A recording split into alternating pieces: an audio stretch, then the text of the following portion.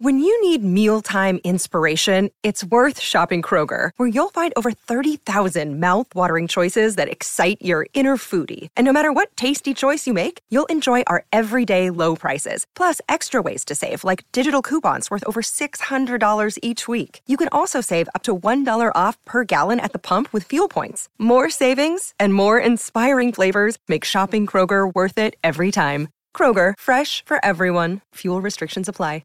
Another day is here, and you're ready for it. What to wear? Check. Breakfast, lunch, and dinner? Check. Planning for what's next and how to save for it? That's where Bank of America can help. For your financial to-dos, Bank of America has experts ready to help get you closer to your goals. Get started at one of our local financial centers or 24/7 in our mobile banking app. Find a location near you at bankofamerica.com/talktous. What would you like the power to do? Mobile banking requires downloading the app and is only available for select devices. Message and data rates may apply. Bank of America N.A., member FDIC. You're digging the Rock and Roll Heaven podcast with LD, Will the Thrill, and TJ2.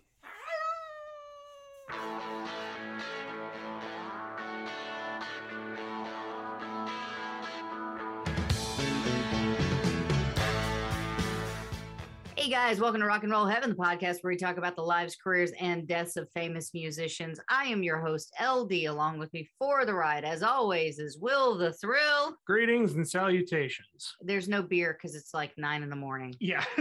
We're not doing that. I was considering the wacky sodas, but we both have to work.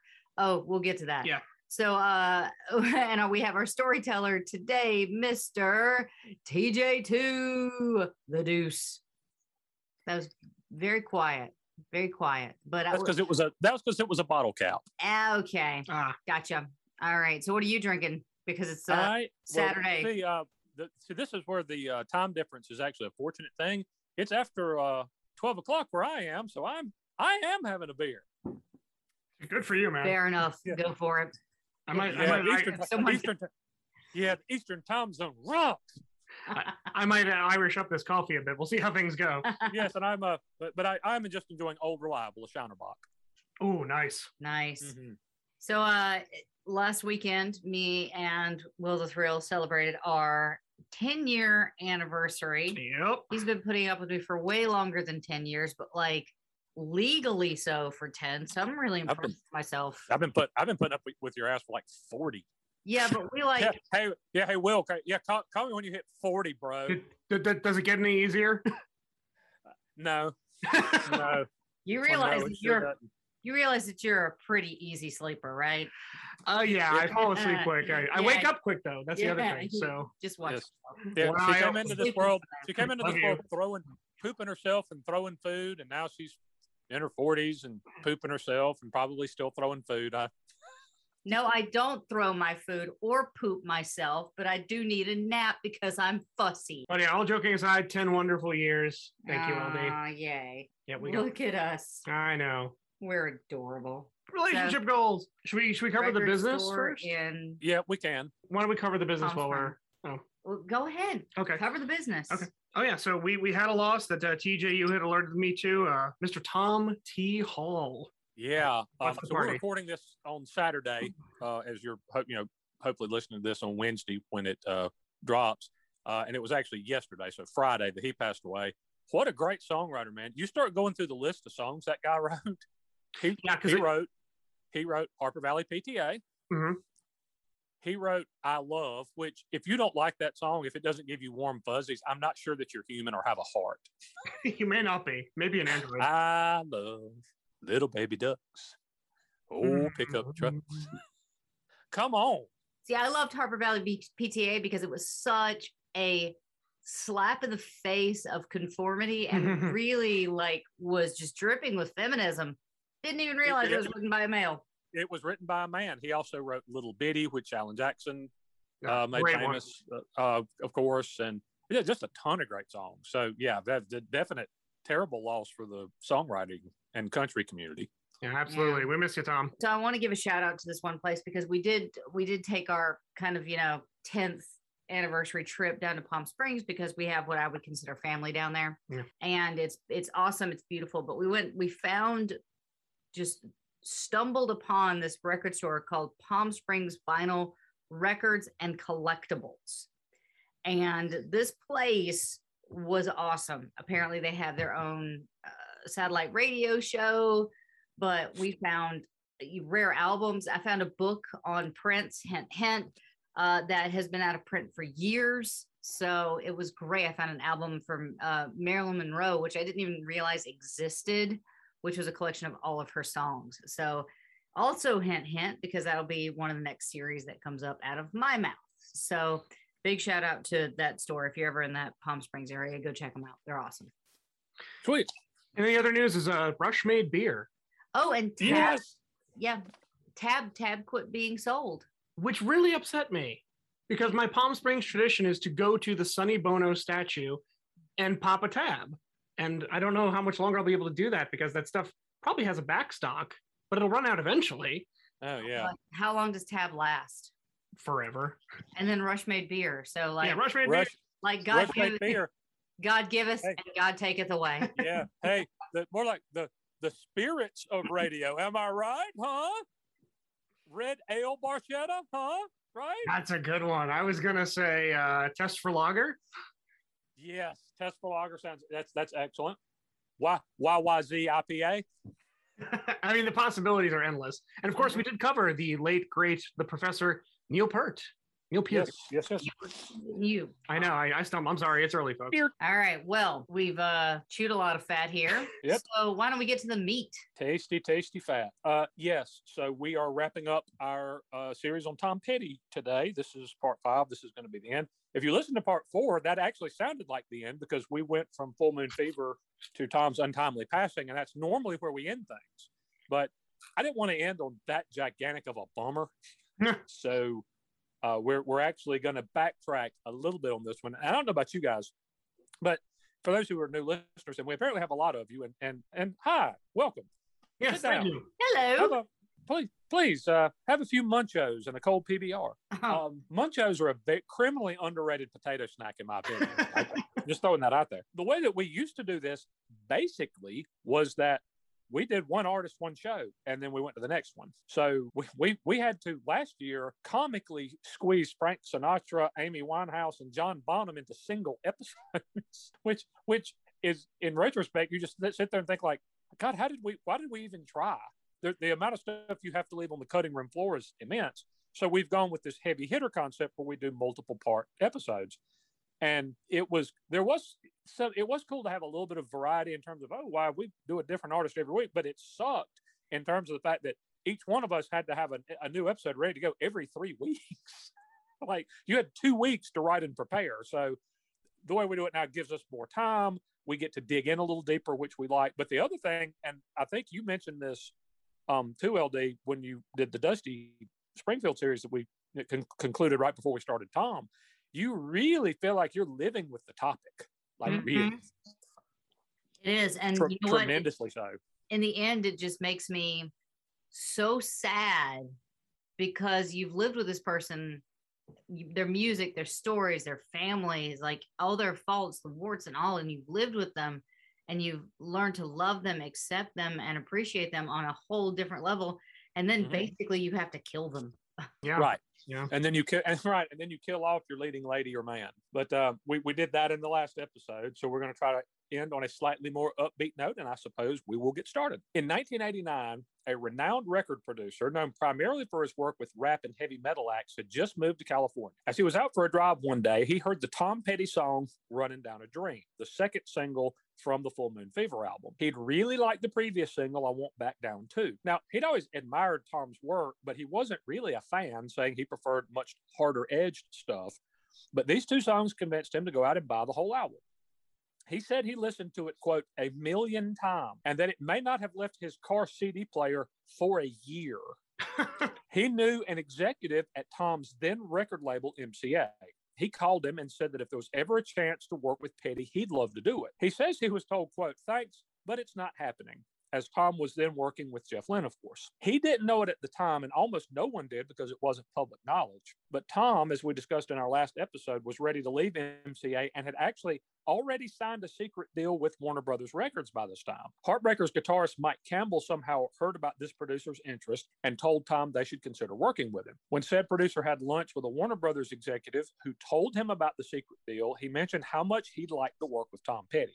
So that is how the very fruitful partnership began between Tom Petty and Rick Rubin. Now, Rubin said he loved Full Moon Fever and he loved the production on it by Jeff Lynne. However, where Lynne produced clean, almost perfect sounding songs that were somewhat pieced together, Rubin embraced a much more organic approach and preferred a more live on the floor recording style, which is primarily what Tom and the Heartbreakers had always done before Jeff Lynne. Now, he said that there was one beneficial carryover for Tom from working with Jeff Lynne. On his podcast, Rubin said Lynne is, quote, a song disciplinarian and, quote, a hard ass about songs that hammered home concise lyrics and a great melody. So Tom would begin working on his second solo album, though every member of the Heartbreakers would be contributors, with most contributing heavily. This one would eventually be called Wildflower. Now, they started working on songs, but there was one bit of unfinished MCA business to attend to. Tom technically owed the label 2 more albums, though he only had to deliver one if it was a greatest hits package with 2 new songs included. Tom really didn't have any interest in tacking 2 new songs onto a greatest hits record, primarily because he didn't think they belonged there. Quote, "There is no bonus, man," he said when asked in a Q interview about bonus tracks. "If it's not supposed to be there, I don't want it on my record." That's an interesting debate because I don't know about you guys. I was a fan of the bonus track. I don't know. There's something charming about it. Like the hidden tracks or bonus tracks? No, like if you buy a greatest hits album, there's always a new song or 2 tacked on to the end. Oh, okay. Sorry. I thought you meant like the hidden track, like the second album. Oh, no. Tom meant, you know, if I'm making a greatest hits album, the purpose of it is it's my greatest hits. So why do I put a new song on there? That doesn't make any sense. So it's kind of a purist approach to a greatest hits. Okay. Sure. Right. Now, he said he also didn't like the idea of, quote, giving away a song, and he wanted to focus his energies on the new album he was making. So everyone packed up and moved to a different studio, deciding it would be best to change the locale if they had to change their focus from the upcoming project. Now, Rubin was listening to a tape of songs Tom and Campbell had been working on, and none of them really stood out to him. But in between 2 of the songs was a guitar riff that Campbell had been working on. Quote, "Whatever that was, that's your song," Rubin said. Tom came up with some lyrics, and it was originally called Indiana Girl, with the chorus, "Hey, Indiana girl, go out and find the world." He ended up changing those, obviously, and the result would be a top 20 pop hit that would have a 2-week run at #1 on the rock charts. This is one that LD threatened violence over if it were not played. So we're going to play it now. This is Tom Petty and the Heartbreakers with that bonus track that Tom didn't want to record, Mary Jane's Last Dance.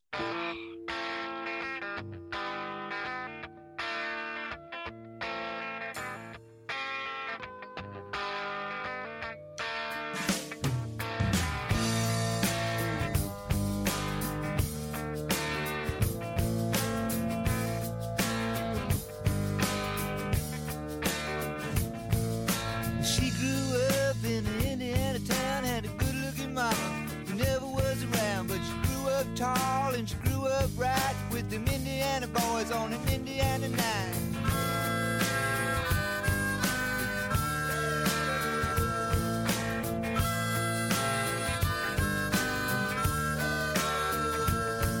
Well, she moved down here at the age of 18. She blew the boys away, it was more than they'd seen. I was introduced and we both started grooving. She said, "I dig you, baby, but I got to keep moving."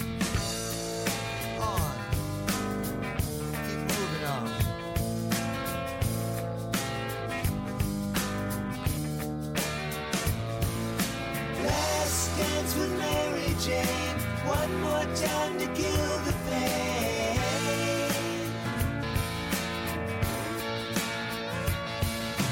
I feel summer creeping in and I'm tired of this town again.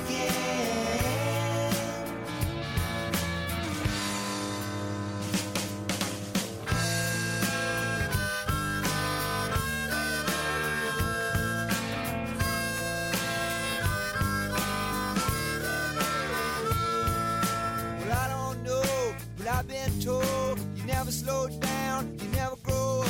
I'm tired of screwing up, tired of going down, tired of myself, tired of this town.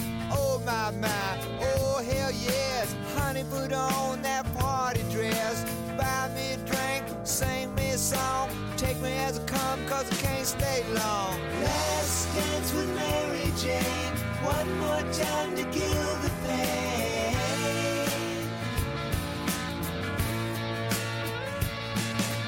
I feel summer creeping in and I'm tired of this town again.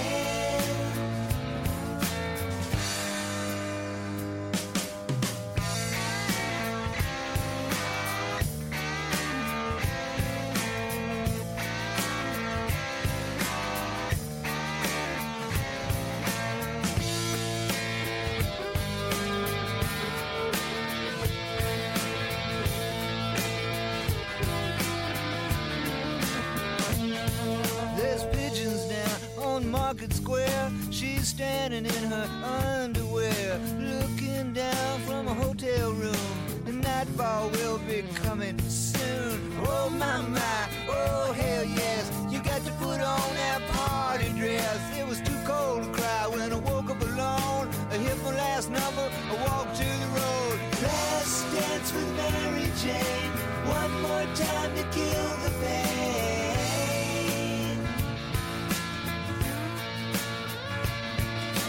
I feel summer creeping in and I'm tired of this town again.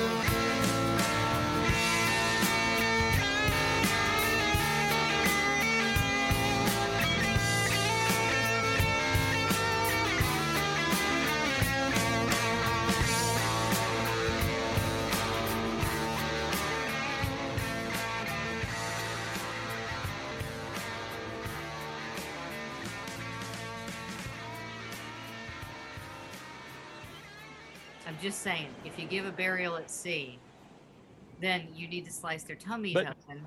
But that's not really a burial at sea. That you give people a burial at sea when you're way out, where you're in like 2 mile deep water. He basically tosses her ass on the break and leaves. I know, but he still, if he wants to keep her down because the gases from your body. But he doesn't want to keep her down. Her eyes open. Yeah, but I don't think she's alive. I think she comes back to life, yo. But why would she? Also, the flaw in his plan is, based on what I can see there, it looks like the tide was coming in. So the body's just going to wash back on shore. That's really poor planning. Yeah. All right, we are back. So the conclusions we came to during this video was, 1, this body heist was poorly planned. Yes, very poorly planned. 2, unless Tom Petty is a coroner, and even then, no, he's a mortician. But that does not make him a coroner. I know, but like, he's not even the head mortician. He's like an assistant. Yeah, that other dude that looked like Igor, with the guy with who just looks better bald. So it's safe to say that Tom Petty's character lost his mortician's internship after this incident. At this point, right? Yeah, I mean, this lands into creepy territory. But you know what, Kim Basinger, the fact that she walked. Oh gosh, she was the hottest dead chick ever. Yeah, but the thing is, like, he dips her at one point, and her neck, I could feel it snap. Like, like it was. I'm impressed because she did a really good job. And here's the thing that I've noticed throughout this series: for all the times Tom says he doesn't like stuff or doesn't want to do it, it turns out really well. Yeah. Right. And he says he doesn't. He said he claimed he didn't like doing videos that much or didn't care for them, and not many people made better ones than he did, frankly. Yeah. So obviously, as we just talked about, that song is very much remembered for its video, which featured Tom Petty as a morgue worker or a mortician's assistant or something, taking the dead body of Kim Basinger home, dressing it up, dancing with it, then placing it in the ocean with her eyes opening at the conclusion. When asked in one interview I saw, Tom demurred about what the ending was supposed to mean and said he'd like to leave it up to the viewer. In an interview with the Daily Beast, Basinger said, quote, it was classic, wasn't it? He was a doll, and he was so sweet and asked me to do it, and both of us are extremely shy. So we just said 3 words to each other the whole time. Oh, yeah. I remember reading something where she really, this is like one of her favorite things she ever did. I can see why. As for the implied double entendre of the song, Mike Campbell said that it could be a drug reference or it could be a goodbye love song. Quote, my take on it is that it can be whatever you want it to be, he said. On top of that song, the band decided to record one cover to include as the second throw-in song on the Greatest Hits album. Reuben said that they knocked out 50 in an unbelievably short amount of time.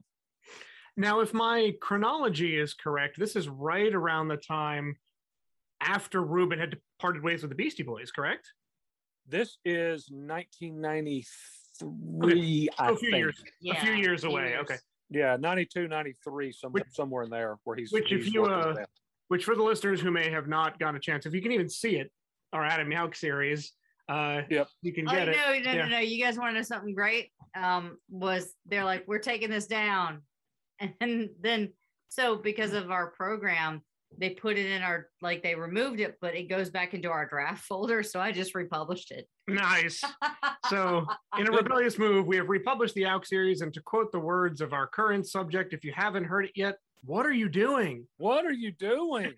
But yeah, I want y'all to think about that Rick Rubin said Tom Petty and the Heartbreakers knocked out 50 cover songs in like a week. Well, considering something ridiculous. Considering the Wilburys did an entire album in 9 days, it's sort of follow suit. And he said that was something that almost no other band he's ever been around could have done. Jeez. Some of those cover songs ended up on the playback box set. The one that ended up on the album was the Thunderclap Newman song, Something in the Air, by the way. The Greatest Hits album, which marked the last work original Heartbreakers drummer Stan Lynch did with the band, we talked about his departure in the last episode, was a mighty nice parting gift for MCA, as Tom Petty and the Heartbreakers' Greatest Hits has now been certified diamond and is estimated to have sold over 12 million copies. Woo! Not too shabby. Not too shabby. Now, having taken care of the old business, it was time to put the focus back on Wildflowers. This was an incredibly fertile period for Petty creatively. So let's sort of go over what the creative process was like for him. Per his daughter, Adria Petty, on Rick Rubin's Broken Record podcast, Tom had one room that was basically designated as the place that he wrote. She said sometimes he would go in there, quote, for a little while, but that sometimes he'd basically disappear in there for weeks and that you wouldn't see him. Wow. He would start a notebook for every new project, with the top page having, quote, a coffee ring and gross stuff all over it. But inside was notes, lyrics, music, and everything else related to the album. Reuben said that Tom wrote almost every song that you hear on Tom Petty and the Heartbreakers records. Now, he allowed that when they first met, Tom told him Mike Campbell wrote 1 or 2 songs per album that were, quote, real good ones. Even in those cases, though, Campbell came up with the guitar riff or sometimes the entire musical framework of the song, but he still left it up to Tom to write lyrics and figure out the melody.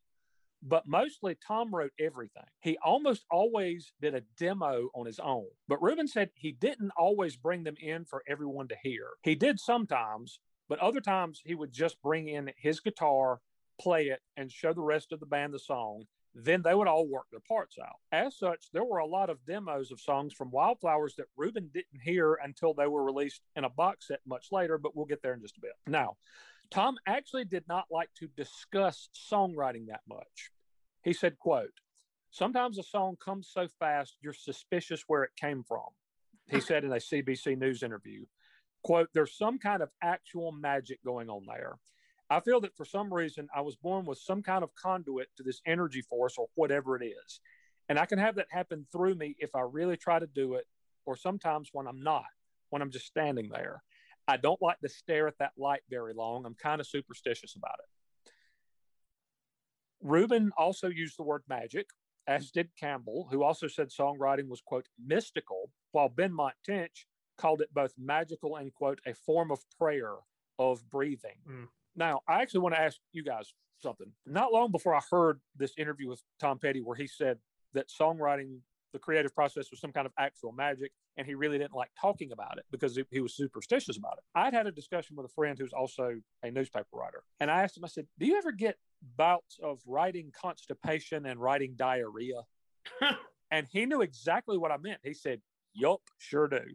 And what I mean by that is because I work at a newspaper that's, let's say, understaffed. That's a charitable way to put it. To put it mildly. To put it mildly, I have to be a volume writer. I have to write a lot of stories. So it's not a matter of, boy, I'm just not feeling it. I can't write stories today. It's like, no, I have to. I really don't have a choice. But sometimes it feels strained. It's forced. It's not satisfying. And I call that writing constipation. And then there are times when I write so fast, I literally, my fingers can't keep up with the things that are flowing out of me. Now, LD, you work in a creative field. Will is also a writer. And I'm just wondering, where does that come from, do you think? Because I had a stretch, it's probably been 6 weeks ago, 2 months ago now. I wrote something ridiculous, like 8 stories in 4 hours. And I mean, and I was happy with it. It wasn't crap. I was like, boy, the leads are good, and boy, the paragraphs just flow, nice ending and everything. I was actually like happy with it. And you're like, why can't I bottle that shit and take a sip of it when I need it? You know, it's funny because I feel like our brains block out creativity a lot of times. And I say that, I mean, like we actively, okay, it's, this is going to sound terrible, but you've heard the old adage, if you take drugs and you're waiting for them to kick in, it's going to never take, it's never going to kick in. Right. Or a watch pot never boils. I think if you're just trying to push out something, it's not going to come. So if you're working on it, you're actually like actively blocking it out. So I think you just got to like walk away. What what? Oh, jeez. What did I say?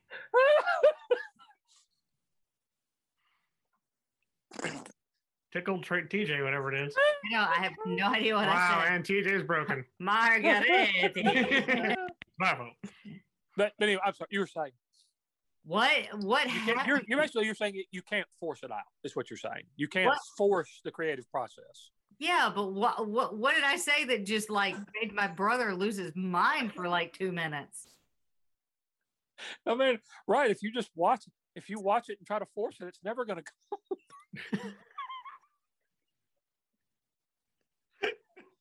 And with that, ladies and gentlemen, follow us on Twitter, Instagram, and Facebook. Still not saying our website. I mean, I used taint in our last episode as a legitimate word, and y'all started snickering as I tried to walk away from it. So I don't want to hear any crap from you people. I'd like to apologize to the listeners, but then realize if you don't know us by now, yeah. So why are you Harold Melvin and the Blue Notes? Why are you starting on Tom Petty Part 5 if you're a new listener? Where have you been? Come on. Go back. Yes. Go back. Yes, to quote Harold Melvin and the Blue Notes, if you don't know me by now, yeah, you will never know me. But your point is that it can't be forced. Exactly. If you sit there and you try to push it out, it's not going to work. And it's like half the stuff that I come up with, because like I work in casting, so it's not so much like the creative side of it. Like you have to get creative with other aspects. Sure, but you have done that. Yeah, I mean, in your professional career, I've written, and once you get an idea and you can just follow the idea, it's much easier. Like I've written a script before. I've written several scripts before, but it came from like not searching for it. It's like an idea that it struck me out of the blue and I just rolled with it, but it wasn't something that I like sat down and like mapped out and thought about. But like you can't force genius. No, I mean, I've never had genius, but I know you can't force it. Yeah, that's just that's always kind of fascinated me a little bit where that comes from and how you tap into whatever feeds that. It's just an interesting process. Now, after the fact, Rick Rubin said that Tom told him that Wildflowers, quote, scared him. Quote, he didn't know why it was as good as it was. He said, I can't do that now. Wow. Huh. Now, he didn't mean he couldn't do work that good. He meant specifically that he could not have made that album again. Reuben said he was surprised when Tom said it and that he had never really heard any artist say anything like that before. Reuben also relayed that on one occasion, Tom picked up his guitar and sang a song for him. He doesn't remember exactly which song it was, but he said the lyrics were ornate and told a story. He asked Tom when he'd written it, and he got the response just now. Oh, wow. Likewise, Tom recorded the demo for the song Wildflowers in one burst with no lyrics written down. Wait, the title track? Uh-huh. He got to one point where he knew there would be a break of some kind, so he filled it with lyrics from another song. But that showed that the creativity could hit him in very prodigious bursts. Hey, T, I hate to interrupt you, but we do need to take a short sponsor break. And we are back. And we're back now to the finale of our series on the great Tom Petty. Now, at the start of the proceedings, Tom only had one song written, but it was an awfully, awfully good one. Now, Tom had a great and varied catalog, but I think we can agree that for the most part, he stayed in his lane. There are elements of rock, blues, folk, and country across his work, but it always kind of sounds like Tom Petty music, right? He kind of has a signature sound. There aren't a lot of departures, but this one is about as close as you get to a departure, in so much as it features a string and orchestral section directed by the great Michael Kamen, by the way. Tom said there's a lot more going on in this one lyrically than people realize, and that there are a lot of different interpretations as to what it could mean. All I know is that I love it. It's one of my favorite Tom Petty songs ever, so we're going to play it. This is Tom Petty from Wildflowers, and It's Good to Be King. All right. Nice.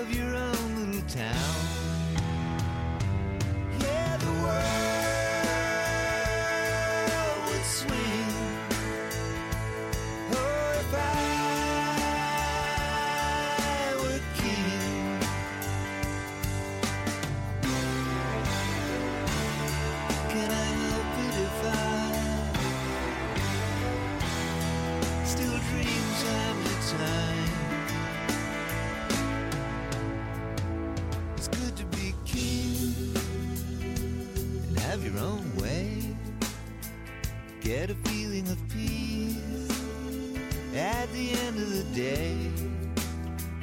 When your bulldog barks and your canary sings, you're out there with winners. It's good to be king. Yeah, I'll be king when dogs get wings.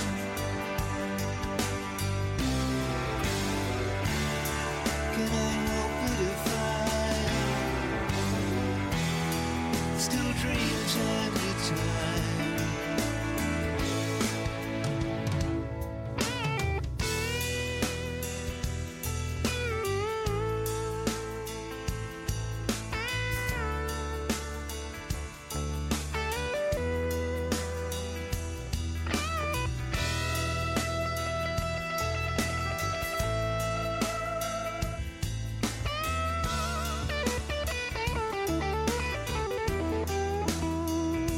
It's good to be king and have your own world.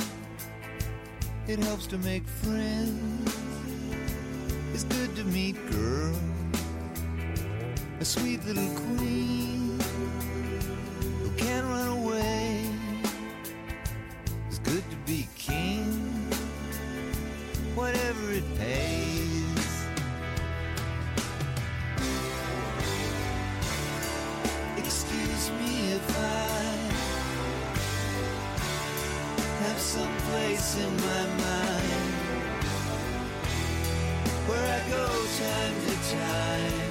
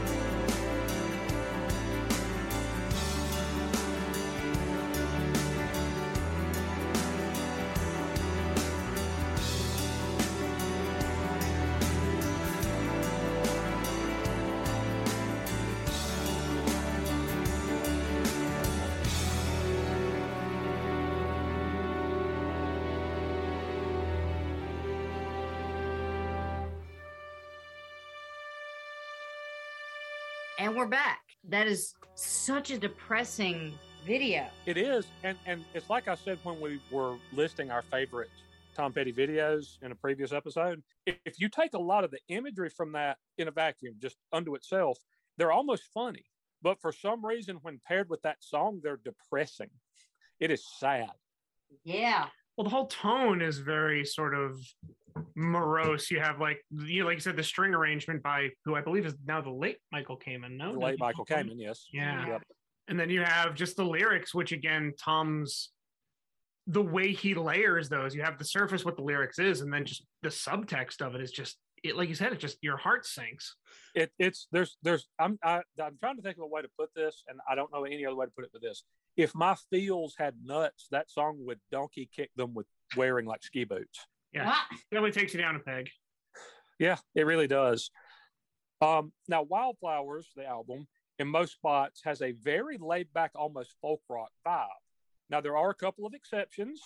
There are some absolute balls-out rockers on that one, including Honeybee, which I love, Cabin Down Below, House in the Woods, and the hit You Wreck Me. Yep. The latter is one of the, quote, real good songs that Mike Campbell brought to the table. Tom wrote the lyrics, but per Adria Petty, that was just called Mike's song for a long time. And when it finally started to take shape, it was originally called You Rock Me before the final lyrics were hammered out. That song also sparked one of the only minor disagreements that Tom and Rick Rubin had in the process of making the album. In the chorus, Tom sings, "You wreck me, baby. Yeah, you break me in two. But you move me, honey. Yes, you do." Rubin thought "yes, you do" represented, quote, wasted real estate, since the chorus only had 4 lines to say what needed to be said. Quote, "Are you crazy? That's the best line. That's the whole song," Tom told him. So it stayed. Rick said he definitely helped Tom be the best version of himself he could be in the studio. He fostered a creative environment and pushed when needed, but said Tom was, quote, such a pro that it was like he was producing his own album, really. The album was recorded over parts of 2 years. Rubin said as they finished tracks, or thought they finished tracks, they would go out to a little Subaru that someone had rented and listen to the songs. If they didn't sound good in the Subaru, then they knew that the songs needed some work. Rubin said they finished about 28 songs, and he and Tom decided that this was going to be a double album. So they took everything to Warner Brothers Records. The songs were very well received, but it was suggested that the set be pared down to a single album. Now, Tom had fought his previous label over prices, over creative control, and over what he saw as unfair business practices. So Rubin said he fully expected Tom to say, quote, "I made a double album. I'm releasing a double album." Quote, he was normally anti anyone saying anything about anything. That covers it all. He never went along with anything, Rubin said.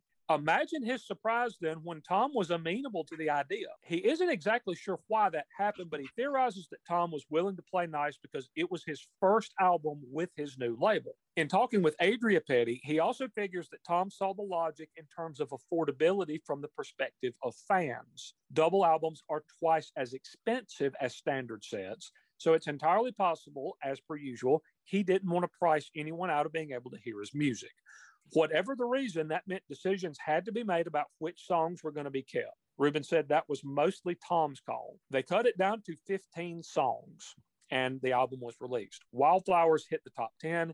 It went triple platinum, and it was very, very well received critically, with Rolling Stone placing it at number 12 on its list of the top albums of the 1990s. Now, we're going to venture into a different part of the Wildflowers legacy here in just a second. But before we leave that of the original, you guys have sat, you two, on my brethren on the other end of the Zoom call, have sat and listened to me pontificate and hold forth 4 or 5 episodes now, and I have not given you guys a pick. So aside from the songs from Wildflowers we've already played and the one that we're going to play at the very end, I'm going to just throw this up into a dealer's choice. What song you want? If I gotta say it, you've mentioned it before.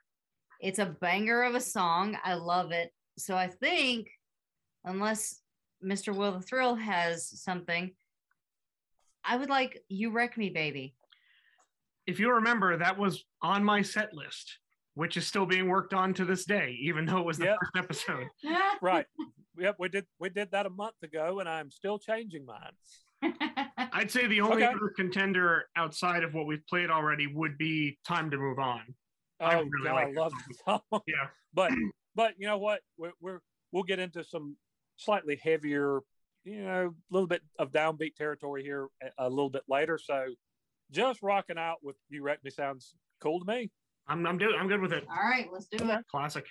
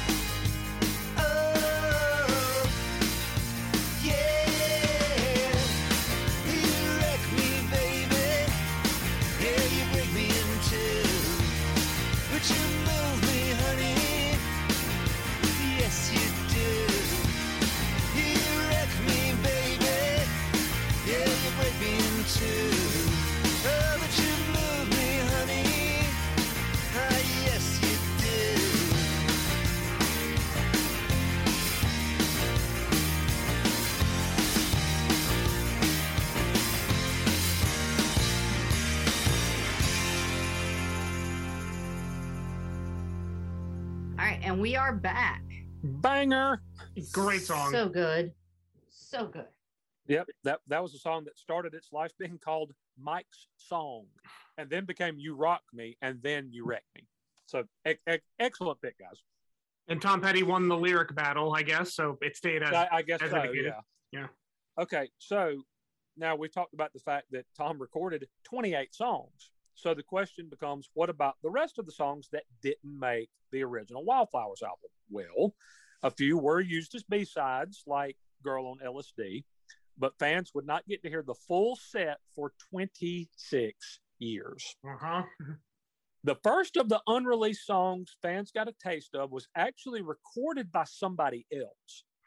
Now, Tom Petty's manager, Tony Dimitriadis, was apparently friends with the manager of Rod Stewart.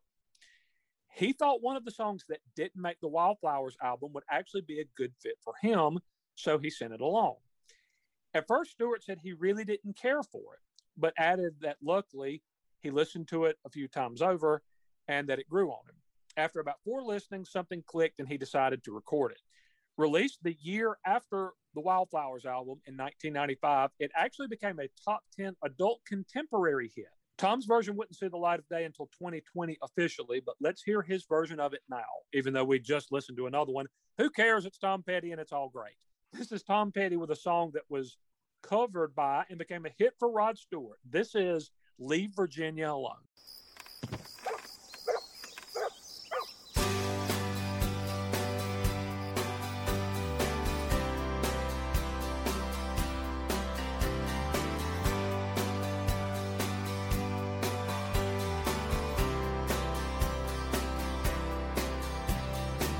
Chased her down the alley and over the hill to steal her will. She was hot as Georgia asphalt when the A crowd came to adore her brain. So leave Virginia alone. Leave Virginia alone. She's not like you and me. She's not like you and me. You should have seen her back in the city. Poetry and jewels broke all the rules. She was high as a Georgia pine tree. Makeup and pills, overdue bills. So leave Virginia alone. Leave Virginia alone. She's not like you and me. She's not like you and me. Some sunny day when the hands of time have had their way, you'll understand why it was so hard to run away.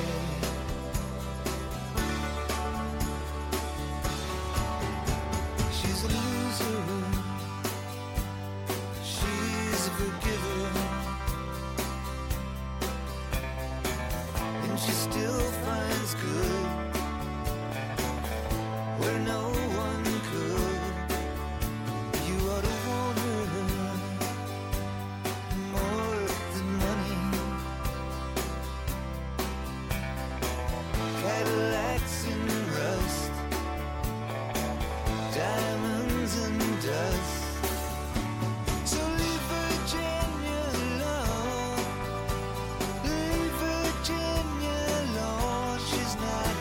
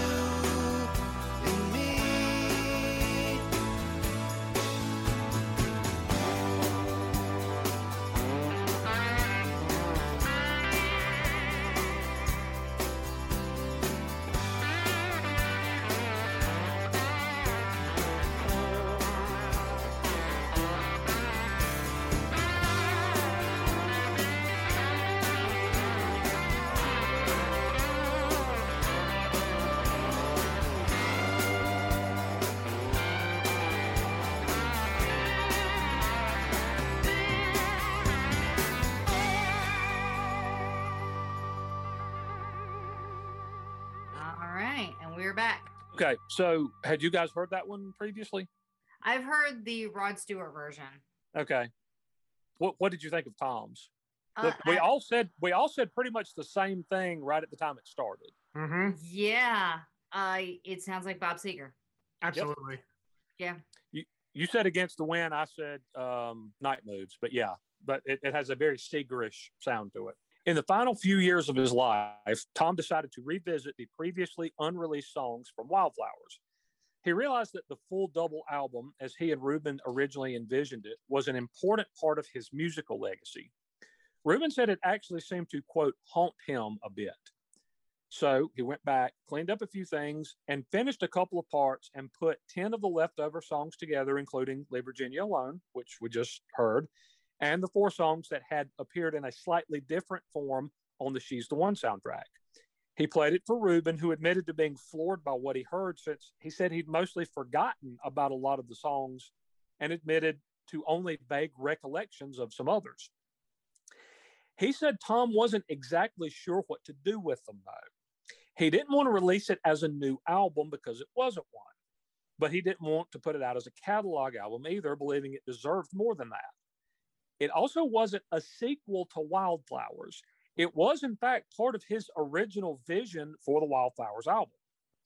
Reuben said, unfortunately, Tom was not around long enough to decide how to proceed on that front, as he passed away while he was working on that project. Reuben did sort of talk him out of naming it Wildflowers 2, with Petty having decided instead to name it All the Rest. He also wasn't sure how to present it live. In his final interview, conducted just days before his death with the Los Angeles Times, which is still posted online, which you can listen to, and you should because it's excellent, he said it didn't seem like the kind of thing that would play as well in the large arenas the band usually played in. When it was suggested he do small venues, he said that would probably be the right atmosphere, but also said if he played 3,000-seat arenas, quote, we're paying for it, because he was not. There are a lot of artists who they're like, oh, yeah, we could do a theater show with 3,000 people and we'll charge, $300 a ticket. And Tom was not the kind to do that. He was never going to price anybody out. So it's like, that might be the right way to do it. But if we play a 3,000-seater, then pretty much we're losing money. They would operate in the red, he said, because of expenses. But he also said if that was the right path, then that's what he would do. He was toying with presenting it as sort of a residency as well. He said, quote, I'd have to do some research. And again, sadly, he wouldn't be around to make that plan. A live presentation with Tom will never come to fruition, but the album did. Adria Petty wanted to make sure her father's vision was seen by the public, but didn't want to be in a state of grieving while doing it right after his death, reasoning that it should be a fun endeavor. Eventually, she, Mike Campbell, Benmont Tench, and God, I'm going to butcher this guy's name, but I'll take a shot, Ryan Ulyate, who I'm just going to call Ryan going forward. Okay. He's an engineer who was essentially the keeper of Tom's musical vault.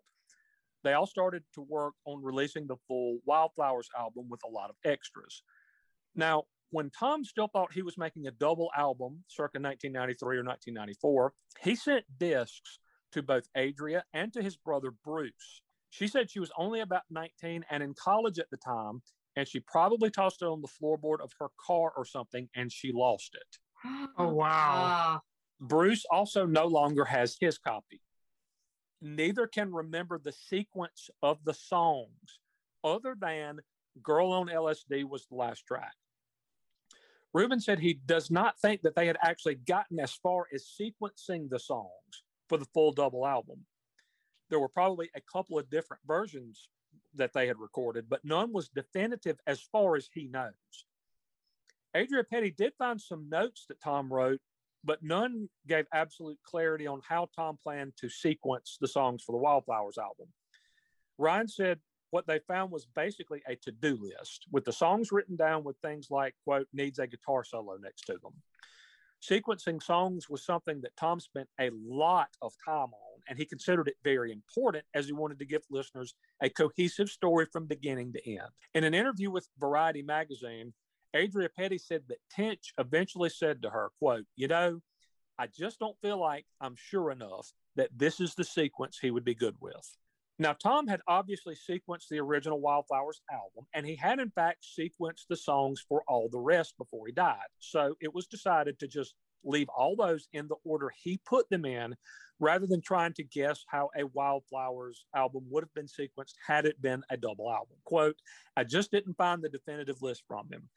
He took some time with Ryan on all the rest and loved the way that it was laid out. The sequencing does really speak to you, she said. Ryan said it's just as well that they didn't try to put a double album together. He met Tom when he was mixing the Concert for George album with Jeff Lynne, eventually became a co-producer on Highway Companion, and had a role with Petty from then on. He said he and Tom actually put all the rest together in 2014.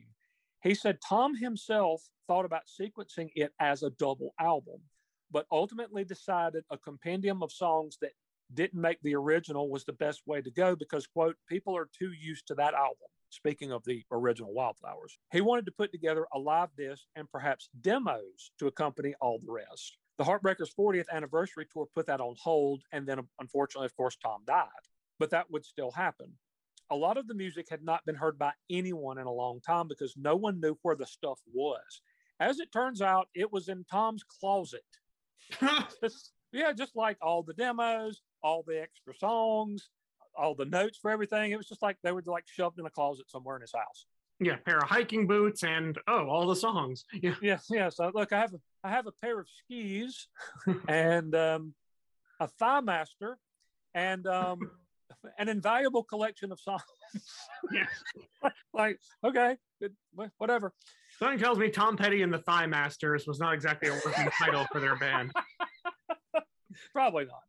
One disc in a deluxe version of the box set, Adria Petty, Ryan, and the two former Heartbreakers put together was a batch of home recordings and demos. Those do give some interesting insight into Tom's creative process. The demo for You Don't Know How It Feels sounds very close to what the finished product ended up sounding like, but with one exception. There's a line in the demo not present in the finished version of the song that goes, I'm so tired of being tired. Sure as night follows day. Most of the things I worry about never happen anyway. Tom Petty fans probably recognize that line, though, since it ended up being in the song Crawling Back to You. Yep, that's right. Yep. The leadoff song on the demos compilation is one called There Goes Angela, which is a terrific song that never even got past demo form. They never tracked it in the studio. Rubin said in his podcast interview with Adria Petty, he had, in fact, never heard the song before. Wow. He recorded this podcast with Adria Petty discussing the Wildflowers box set project. And when she played him the demo, There Goes Angela, Rick Rubin, who produced Wildflowers, had never heard it. Tom didn't even take it to him. Adria figures that her dad likely never put it out because lyrically it did have a very similar theme to Wildflowers. Then there is the song California. That song was featured on the She's the One soundtrack, and Adria Petty said she liked it, but it sounded very poppy and that the lyrics came off as a little goofy to her. When she found the demo, though, she said it was, quote, so shit hot and better than the finished studio version. That's partly because it's mainly Tom, his guitar, and a harmonica with no production or sheen, but there's also an additional verse that gives the song an entirely different meaning, one that talks about forgiving your enemies and forgetting the past. She said that completes the picture since California, as Tom talks about in the song, is a place where he escaped an abusive home, built a family, chased his dreams, and started his career. And I happen to agree with every single word that Adria Petty said about the demo version of California. So we're going to hear that one now. This is Tom Petty with his original home recorded demo version of the song California.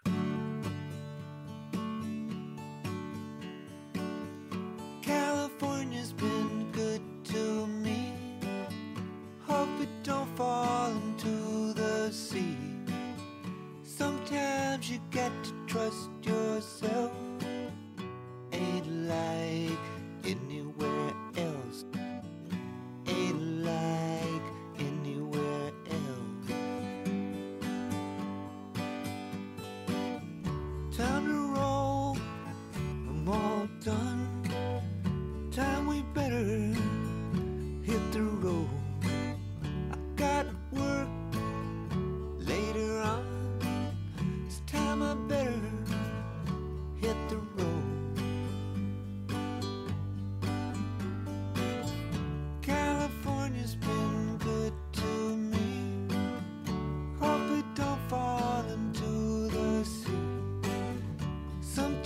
Sometimes you got to trust yourself. It ain't like anywhere else. It ain't like anywhere else. Sundown, red skies, nobody's been around. Sundown, blue eyes, kinda like this part of town. California's been good to me. Hope it don't fall into the sea. Sometimes you got to trust yourself. Ain't like anywhere else. It ain't like anywhere else.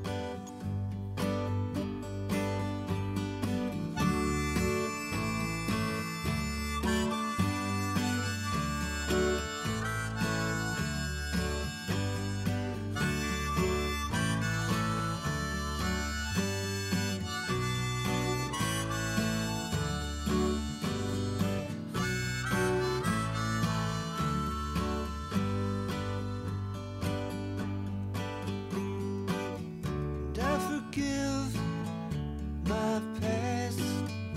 I forgive my enemies.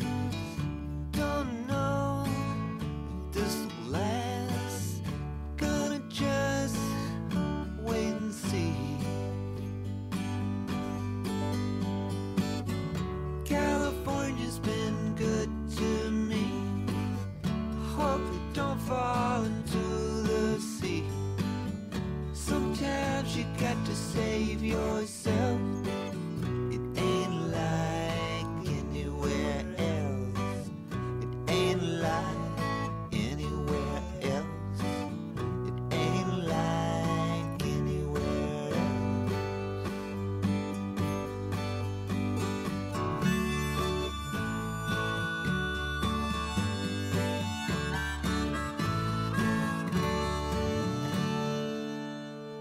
All right, we're back. All right. I do like that one a lot better than the than the studio version that ended up on the She's the One soundtrack. Funny enough, we were just making fun of that song because it does sound like the Adam Sandler catalog. Yeah, there is It's sort of just- a Adam Sandler vibe There's- to it. Yeah. Yeah. But the other one I got from it, the other artist, is actually Springsteen. If you hear that sort of harmonica Right. interlude there, Oh, yeah, that's speaking- very Speaking Springsteen. of the harmonica, Right. Oh, do you I- want to do that now? let's do this now. Let's do it now. Okay. Why keep the people waiting?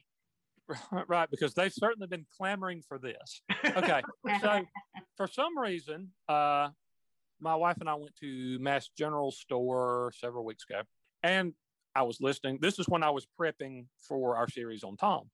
So I'd been listening to almost nothing but Tom Petty for a month. And in the course of doing that, obviously, I heard a lot of harmonica. So we're at Mass General Store, and I decided to buy a $6.99 Learn to Play the Harmonica toy harmonica. and I've been messing around with it here and there. And the first thing that I learned to play was this. But I'm still not good enough to do it from memory. I have to have the little tabs written down in front of me. So Okay. Okay. All right. Okay. Let's see if I can do this having had a beer or three. Okay. All right. Here we go. All right.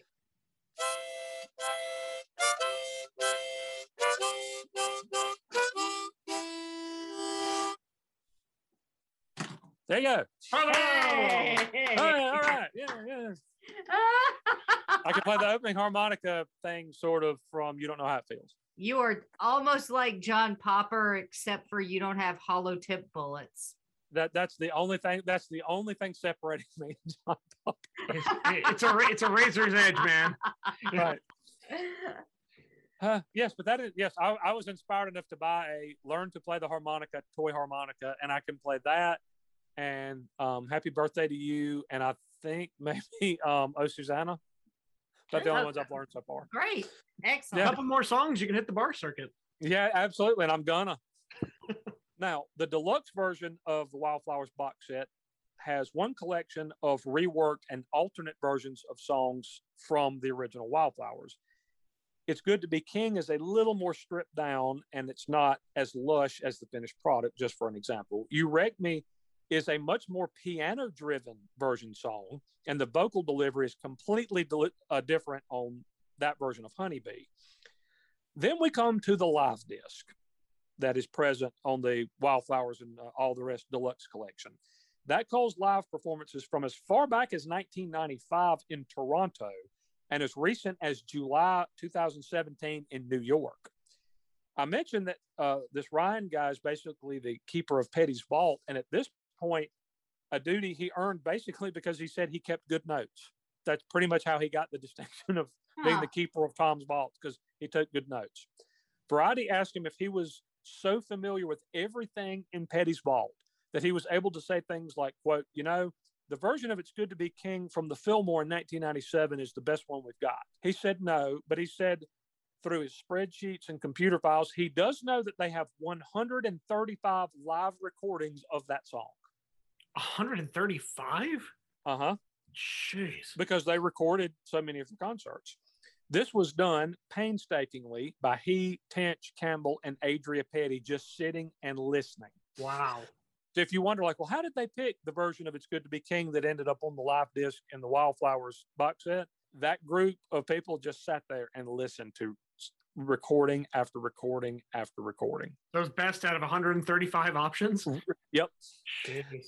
Now, that's something that Campbell said was a very emotional experience at times. He said he tried to put himself in the mindset of Petty in terms of judging, quote, nope, this sucks, or, quote, yeah, this is cool. I wanted to play one song off the live compilation. I thought about playing It's Time to Move On because it's such a fantastic song. Yeah. And oddly, given that it was never a single and it wasn't a concert staple by any stretch of the imagination, it is apparently the 7th most streamed Tom Petty song in Tom's entire catalog on Spotify. No kidding. Really? Yeah, topping dozens of his much bigger hits. However, we're going to close out with a laid-back track here shortly, so let's just rock out on this one. This was recorded appropriately at Phillips Arena in Georgia back in 2010. This is Tom Petty and the Heartbreakers with Driving Down to Georgia.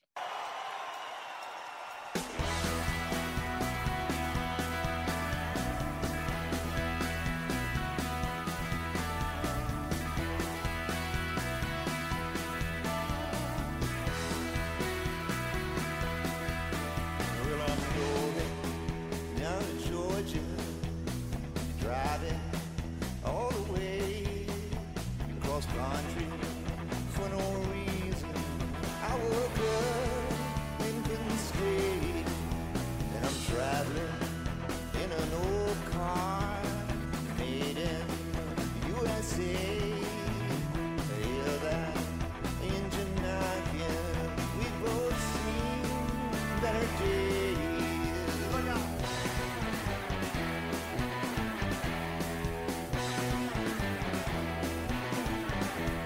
I'm taking my sweet time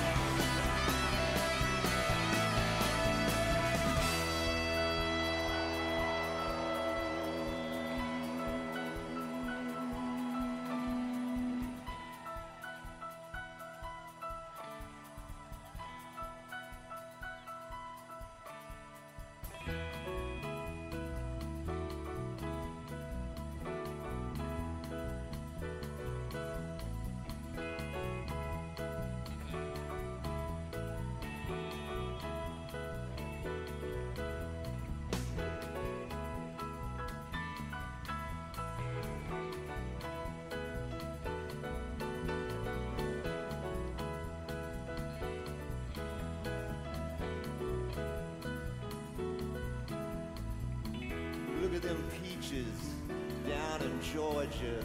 Red clay and peaches hanging on a tree. Look at them peaches down in Georgia. Red clay and peaches hanging on a tree.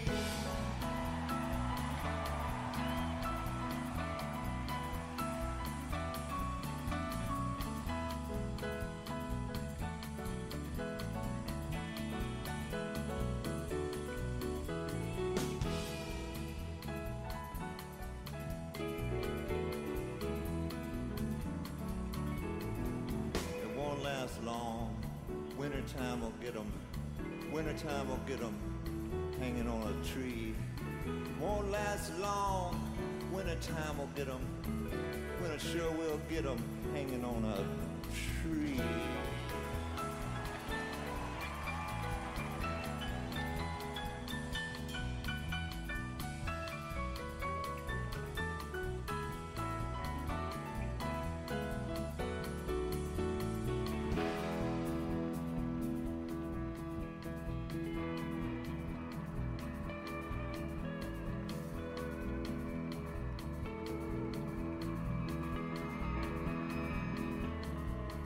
Well, I'm going down to Georgia, driving all the way across country for no reason. I woke up and couldn't stay, and I'm traveling in an old car made in the USA. Hear that engine knocking, we both seen better days.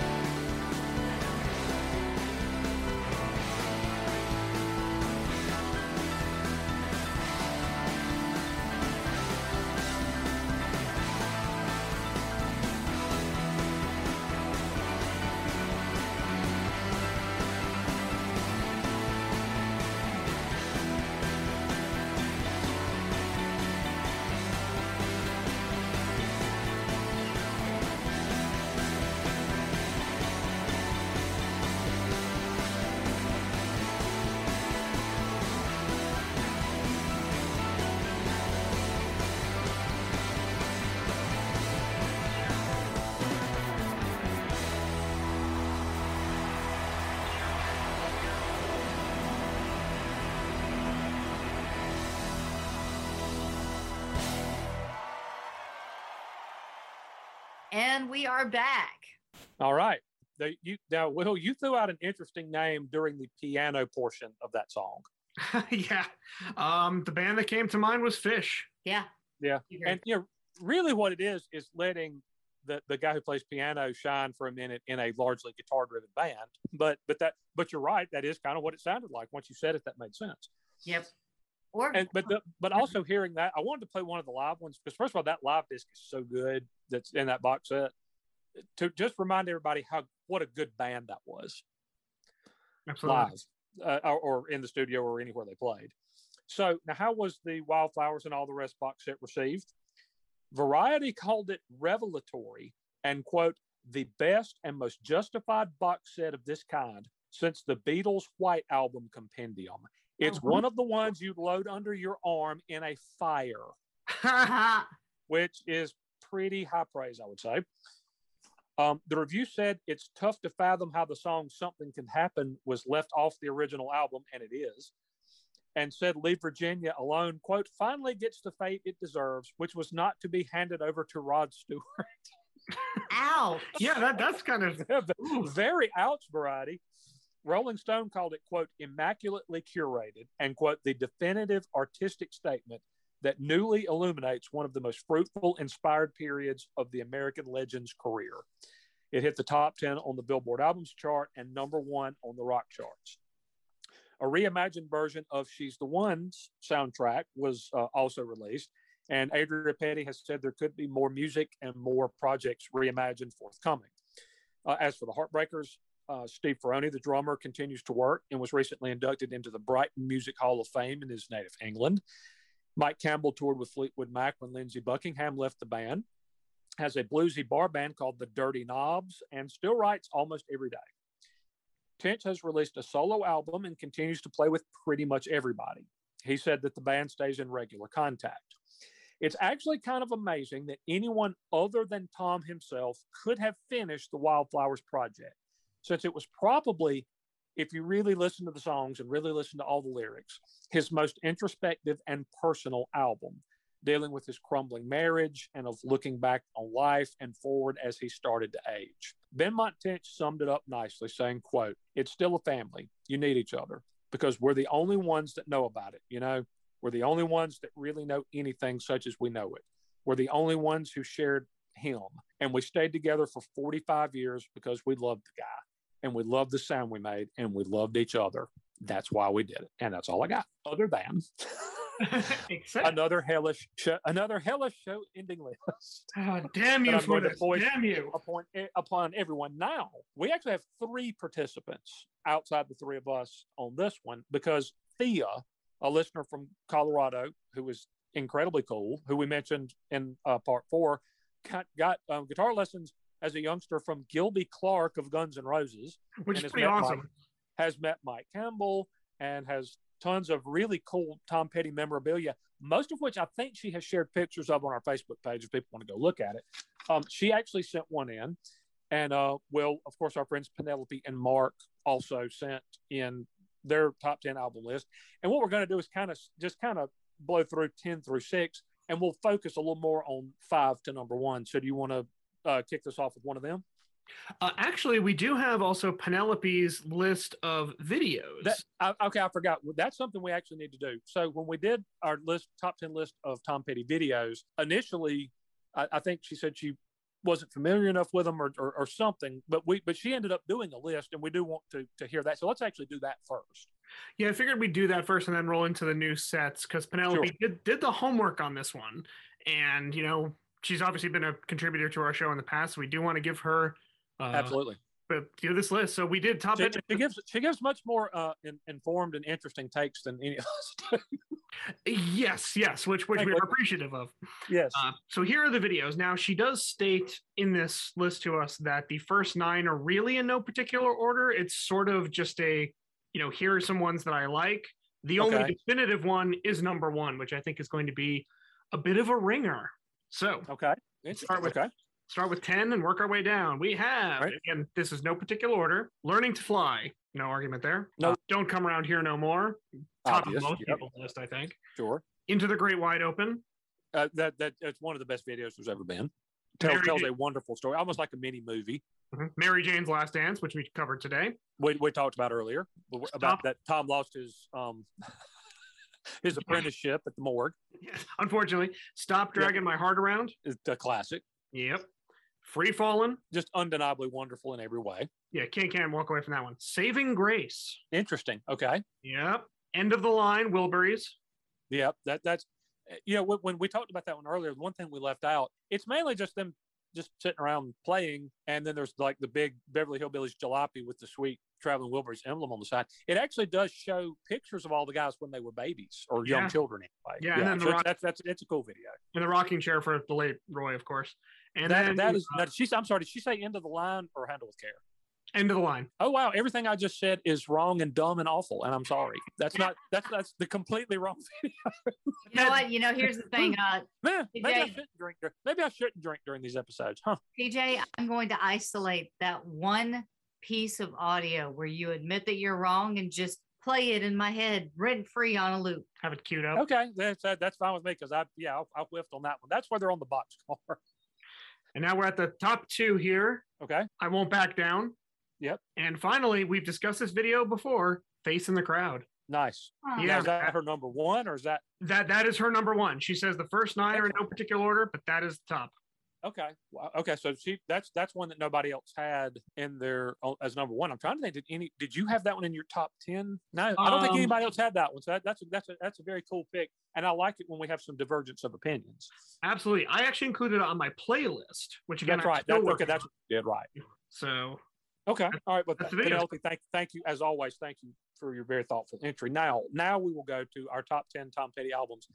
I will tell you up front, this can be Tom Petty solo, Tom Petty and the Heartbreakers, Mudcrutch, or the Wilburys. So by my count, amongst that, you've got 20 albums.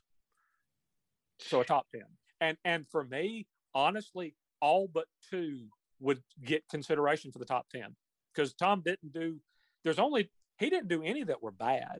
There are 2 that to me are on the lower tier, but neither of them is bad. So about 18 of the 20 merit consideration for being in the top 10, in my opinion. Yeah, absolutely. So I'm interested to see what everybody else thinks on this one. Where should we start?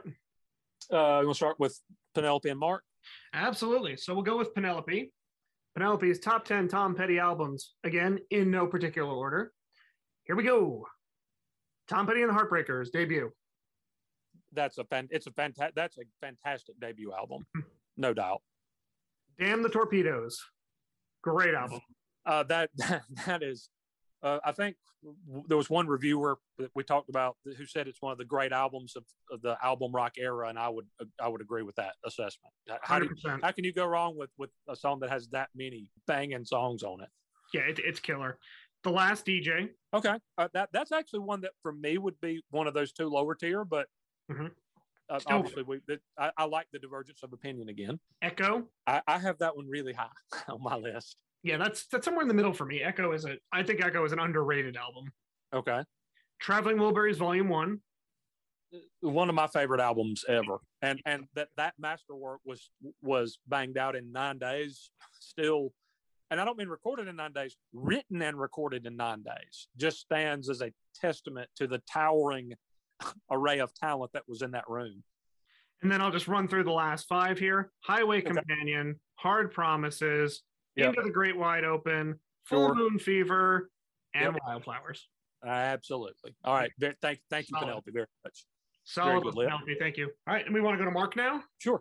So Mark, our contributor from Jacksonville, Florida, has actually a top 6. So he did 6. The honorable that's a 60 and you fail. Yes, you get 60%, Mark. I'm sorry. You get nothing. Which I think is infinitely higher than what LD is going to contribute. But go ahead. And the reason it's a top 6, it was a top 5, but he had to give an honorable mention to the album Echo. Okay. So there you go. Echo. Right. Okay, very good. All right. Then we have, and this is in order, by the way, Southern Accents. I think that's a very underrated album. That's one that I have kind of rediscovered in doing this series, and I've kind of forgotten how good it is. Absolutely. Full Moon Fever. That's hard to argue with. I mean, that's if it was just Free Falling 10 times. Tom Petty and the Heartbreakers. Or whatever, then it would. Tom Petty and the Heartbreakers played the same song 10 times. You could have named that one, and it would have been in my top 10 probably. And we got Tom Petty and Heartbreakers debut, followed by Damn the Torpedoes, and number 1, Wildflowers. Wildflowers. All right. Thank you, Mark. Okay. All right. Thank you, Mark. Now I am going to read the one from our friend Thea. If my old ass eyes can read this tiny print, such as I have. She kind of blew through the first 10 or the 10 through 6. At number 10, she had Full Moon Fever. At number 9, she had She's the One soundtrack.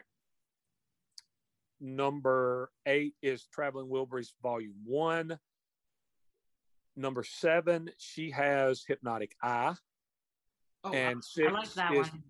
Yep, and 6 is Long After Dark. Now, at number 5, she found it a bit on her top 5. At number 5, she had Echo. She said, quote, Echo bumped Hypnotic Eye from my top 5 for one song, Room at the Top.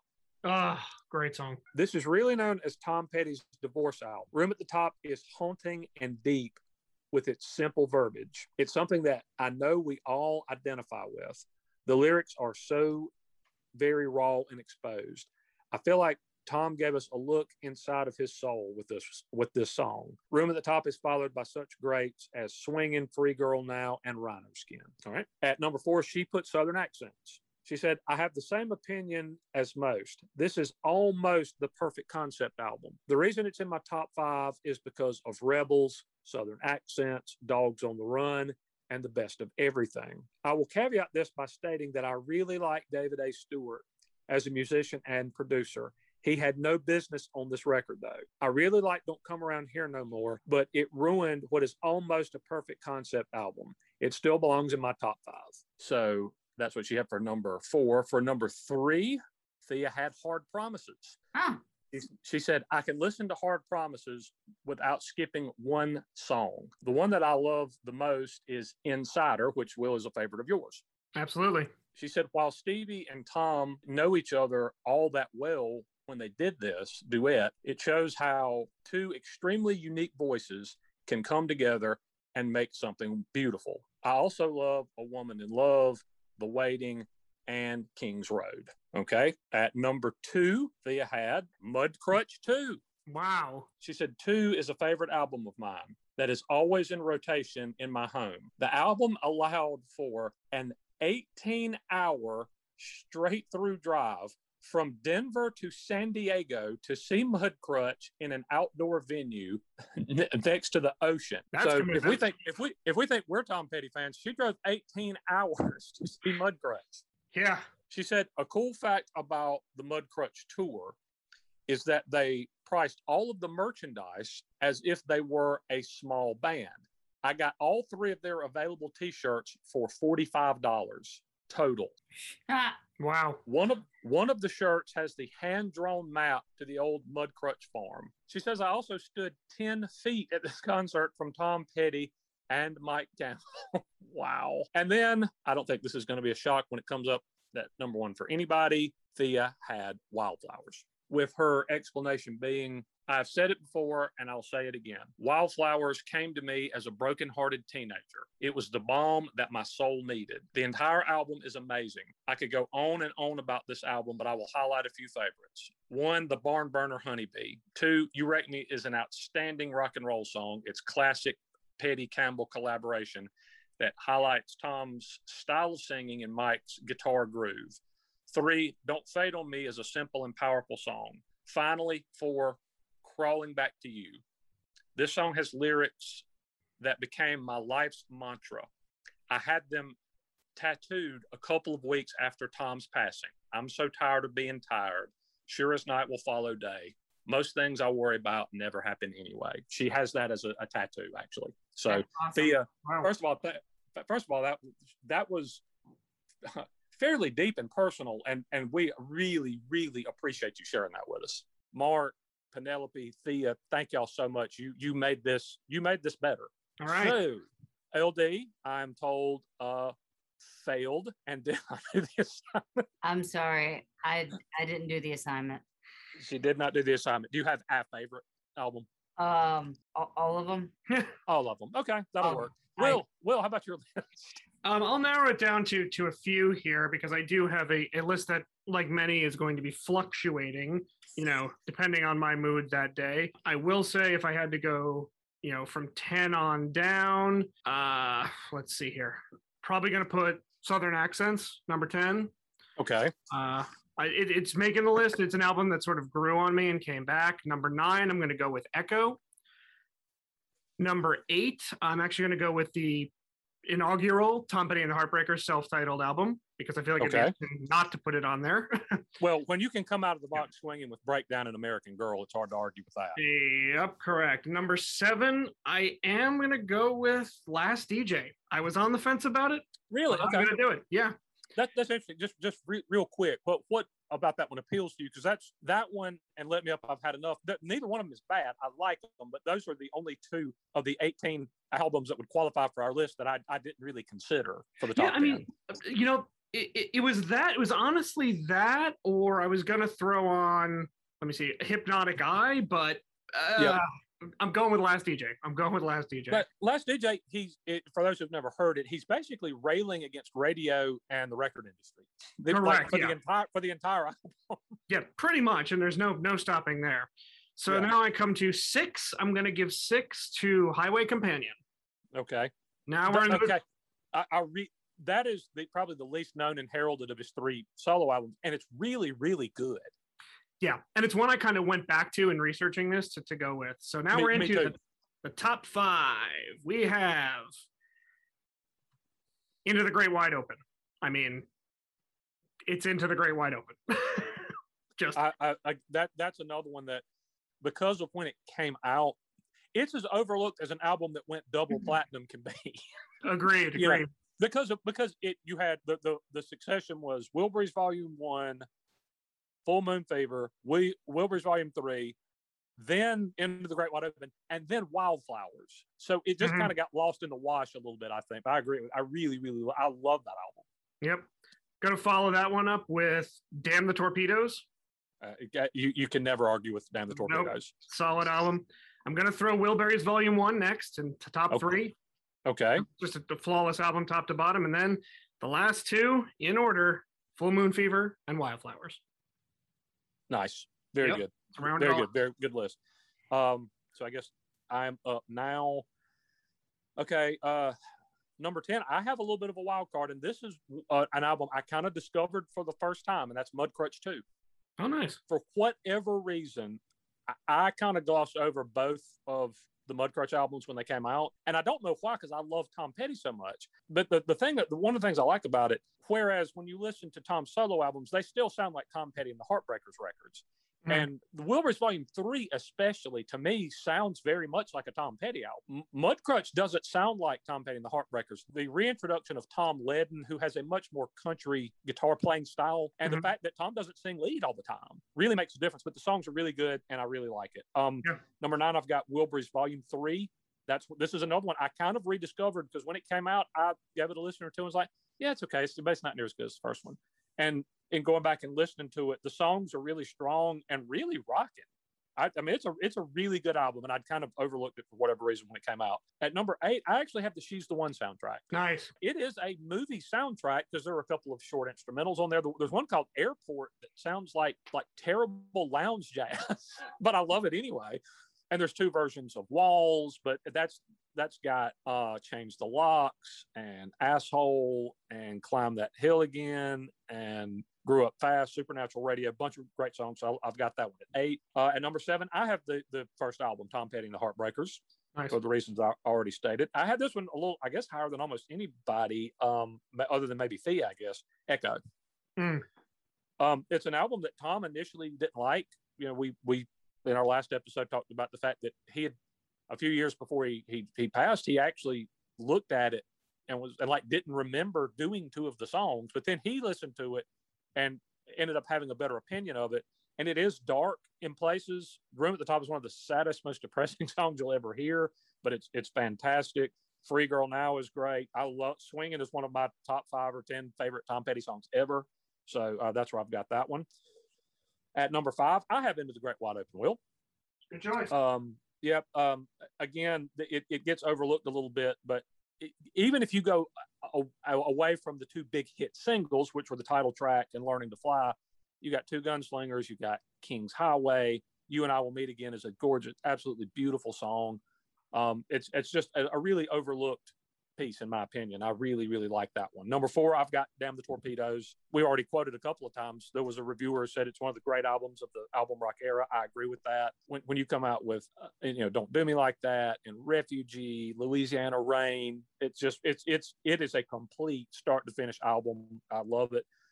At number 3, I have Full Moon Fever. Again, there's a depth to it that goes beyond the big hits. Learning to Fly and I Won't Back Down and Running Down a Dream almost force you at gunpoint to love them. They're impossible not to love. They're great songs, but they're also earworms. But then you have subtle songs that grow on you over time, like It's All Right for Now, which sounds like a lullaby to me, and a song that you picked for your Wilbury set list, Will. And that would be Facing the Crowd. Nice. It's just an understated wonderful song, and I love it. Number 2, I've got Wilburys Volume 1. It's one of my favorite albums of all time. And I think it works partly because it would have been real easy for those 5 guys to say, we have to make the biggest, most important record in the history of music. And, like, Tom, Bob, you must write the deepest and most introspective lyrics of your career. Roy, you're singing lead on every song because you have the best voice. We'll be producing. And it's like, they didn't do that. They just sat around David A. Stewart's kitchen table and ate pancakes and drank coffee and wrote some killer songs. I really love it. And number 1, we've already talked with obvious. This should be obvious because I just did an entire episode on it. Is Wildflowers. It is a nearly perfect album from start to finish. There's not one weak track. There's not one wasted note or word anywhere. There's a perfect blend of some banging rock songs, but some deeper, more introspective and more mid-tempo, almost folk rock stuff. But it's one of my 2 or 3 favorite albums ever by anybody. And so I've got it at number 1. And so that is going to bring this to a close. Aside from one quick question for you guys before we hear our final song and hit our socials. There were some lineup changes in Tom Petty and the Heartbreakers over the years. One of them was at drummer, where they had Steve Ferrone, or Steve Ferrone, I've heard it pronounced both ways, who took over from Wildflowers on. Before that, it was Stan Lynch. Do either of you have a favorite drummer of Tom Petty's? Or have you ever noticed a difference of any kind? Only the one that exploded that one time. That was actually Spinal Tap, but you really did no homework for this at all, did you? No, I didn't. I don't even. Totally. Are we doing anything right now? Totally ill prepared. Will, did you have a favorite? Did you ever even notice a difference? Honestly, no, I didn't until I started looking into it about what the changes were. I really didn't notice until I investigated. Okay, well, my favorite is Steve Ferrone, and let me tell you why. So he grew up in England, and he started tap dancing as a young boy. Started playing drums around 10 or 11. When he was 12 years old, he was inspired to start a band for the first time. He was at the Regent Ballroom in Brighton, and he heard a very brief, I believe 4 or 5 song set, he said, by Manfred Mann's Earth Band. And there you have it. Our Manfred Mann's Earth Band reference in a podcast has been satisfied. Was that creepy? That was a new one. That was something. Yeah. I tried to be creepy, and I hope I was. That and was. With that, we've come to the end of our series, and we really, really appreciate all the feedback we've gotten. It has been tremendous since I've joined. This is the most feedback we've gotten on anybody. Our social media metrics have gone up by literally like over 1,000% in some cases. And we really, really appreciate it. We hope you enjoyed it. And we hope that you will be similarly interested and participatory in our next series, which will be the great Jim Croce. The great Jim Croce. So I'm looking forward to that one. Somebody I know his greatest hits, know some of his life story, but I'm really looking forward to learning more about him. And LD is going to kick out the socials, and then we're going to wrap this up. And I will say, after Jim Croce, we are going to take a 1-week break. And that is because at that point, I will be done with American Idol, and I will actually have time to do research on my next subject, which is Michael Jackson. Whew. So I need a week to do that. You need a lifetime. Yes. Search yes. Michael Jackson.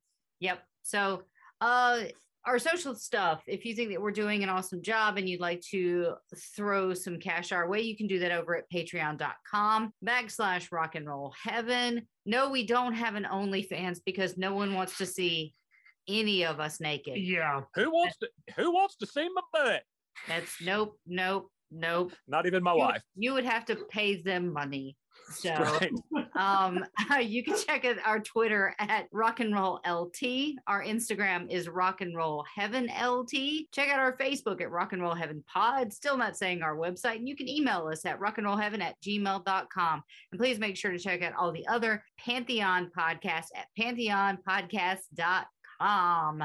And I guess I'll say my goodbye now. So from all of us here at Rock and Roll Heaven, all you guys out there, just remember the light at the end of the tunnel, maybe you. Good night. You did that one once already. They're still not dead. Aerosmith is alive. That I know it's fine though. It's either that or I just start doing weird robot noises and then back out of the room quietly. I don't know. I prefer that. Let's try for that during Croce. Okay. All right. Deal. Okay. So good night, guys. We will talk to you next week. Will, do you have something you'd like to say to the audience? I would like to say thank you for listening, and we will see you on the next one. We appreciate all the input and got some good stuff coming up. So don't go away. All right. We will send it back over to T to close it out. All right. I had planned to do some sort of soliloquy, and we don't have time. And also I would probably just amble and cry and drink more. So I'm probably going to avoid that. I wrote a column about Tom a year after he died because I found it too hard to do right after he died. I may post that on our socials and people could read that. I don't have the proper words to eulogize Tom at all, so I'm going to let his own words do that for me and to wrap this series up. Tom did not seem like he belonged in this place in this time in a lot of ways. He really did belong on a boat out at sea in a place that he could be free, and I like to think that that's where he is right now. We're going to wrap up our series with the namesake of the album that we covered in this episode, and it's a song that Tom's therapist told him he believed that he actually wrote about himself. We sign off from Rock and Roll Heaven with the classic Wildflowers.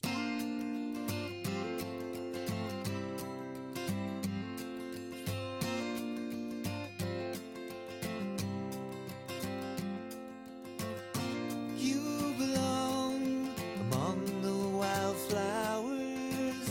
You belong in a boat out at sea. Sail away, kill off the hours. You belong somewhere you feel free.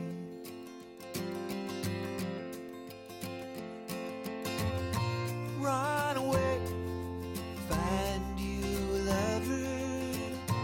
Go away, somewhere all bright and new. I have seen no other who compares with you.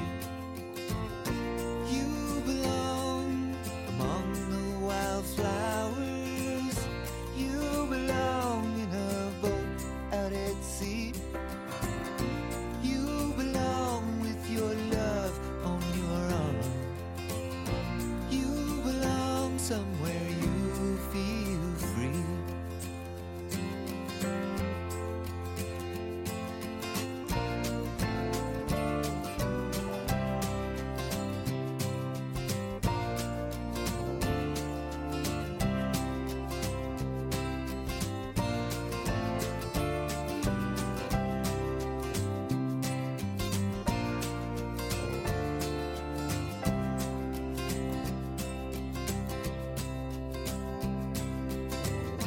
Run away, go find a lover.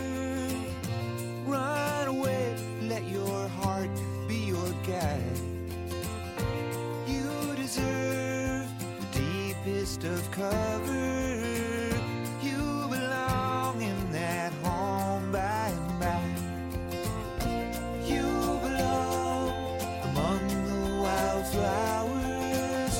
You belong somewhere close to me, far away from your trouble and worry.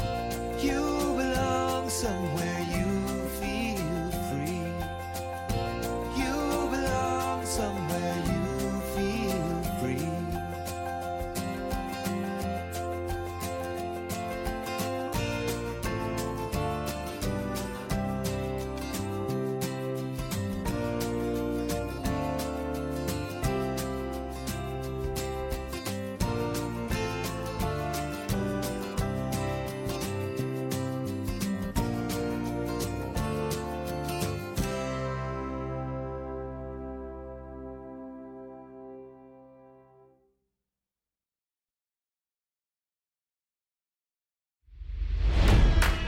It's NFL draft season, and that means it's time to start thinking about fantasy football. FantasyPoints.com features industry-leading experts and prognosticators using proprietary hand-charted data to help you score more fantasy points. FantasyPoints.com is the place to go for whatever kind of fantasy football you play. Whether you play fantasy football, daily fantasy sports, or do a little bit of everything, Fantasy Points has the meticulously researched content to guide you to victory. And why wait for the fall? Fantasy Points also covers the new spring football league, the UFL. Join the guru, John Hansen, Scott Barrett, Joe Dolan, and other massive names in the fantasy football universe with an exclusive offer. Use code Pantheon for 15% off any Fantasy Points package, including the all-in package, with access to every article, tool, and data nugget that Fantasy Points has to offer. That's FantasyPoints.com and code Pantheon for 15% off at Fantasy Points. FantasyPoints.com, code Pantheon. Score more fantasy points.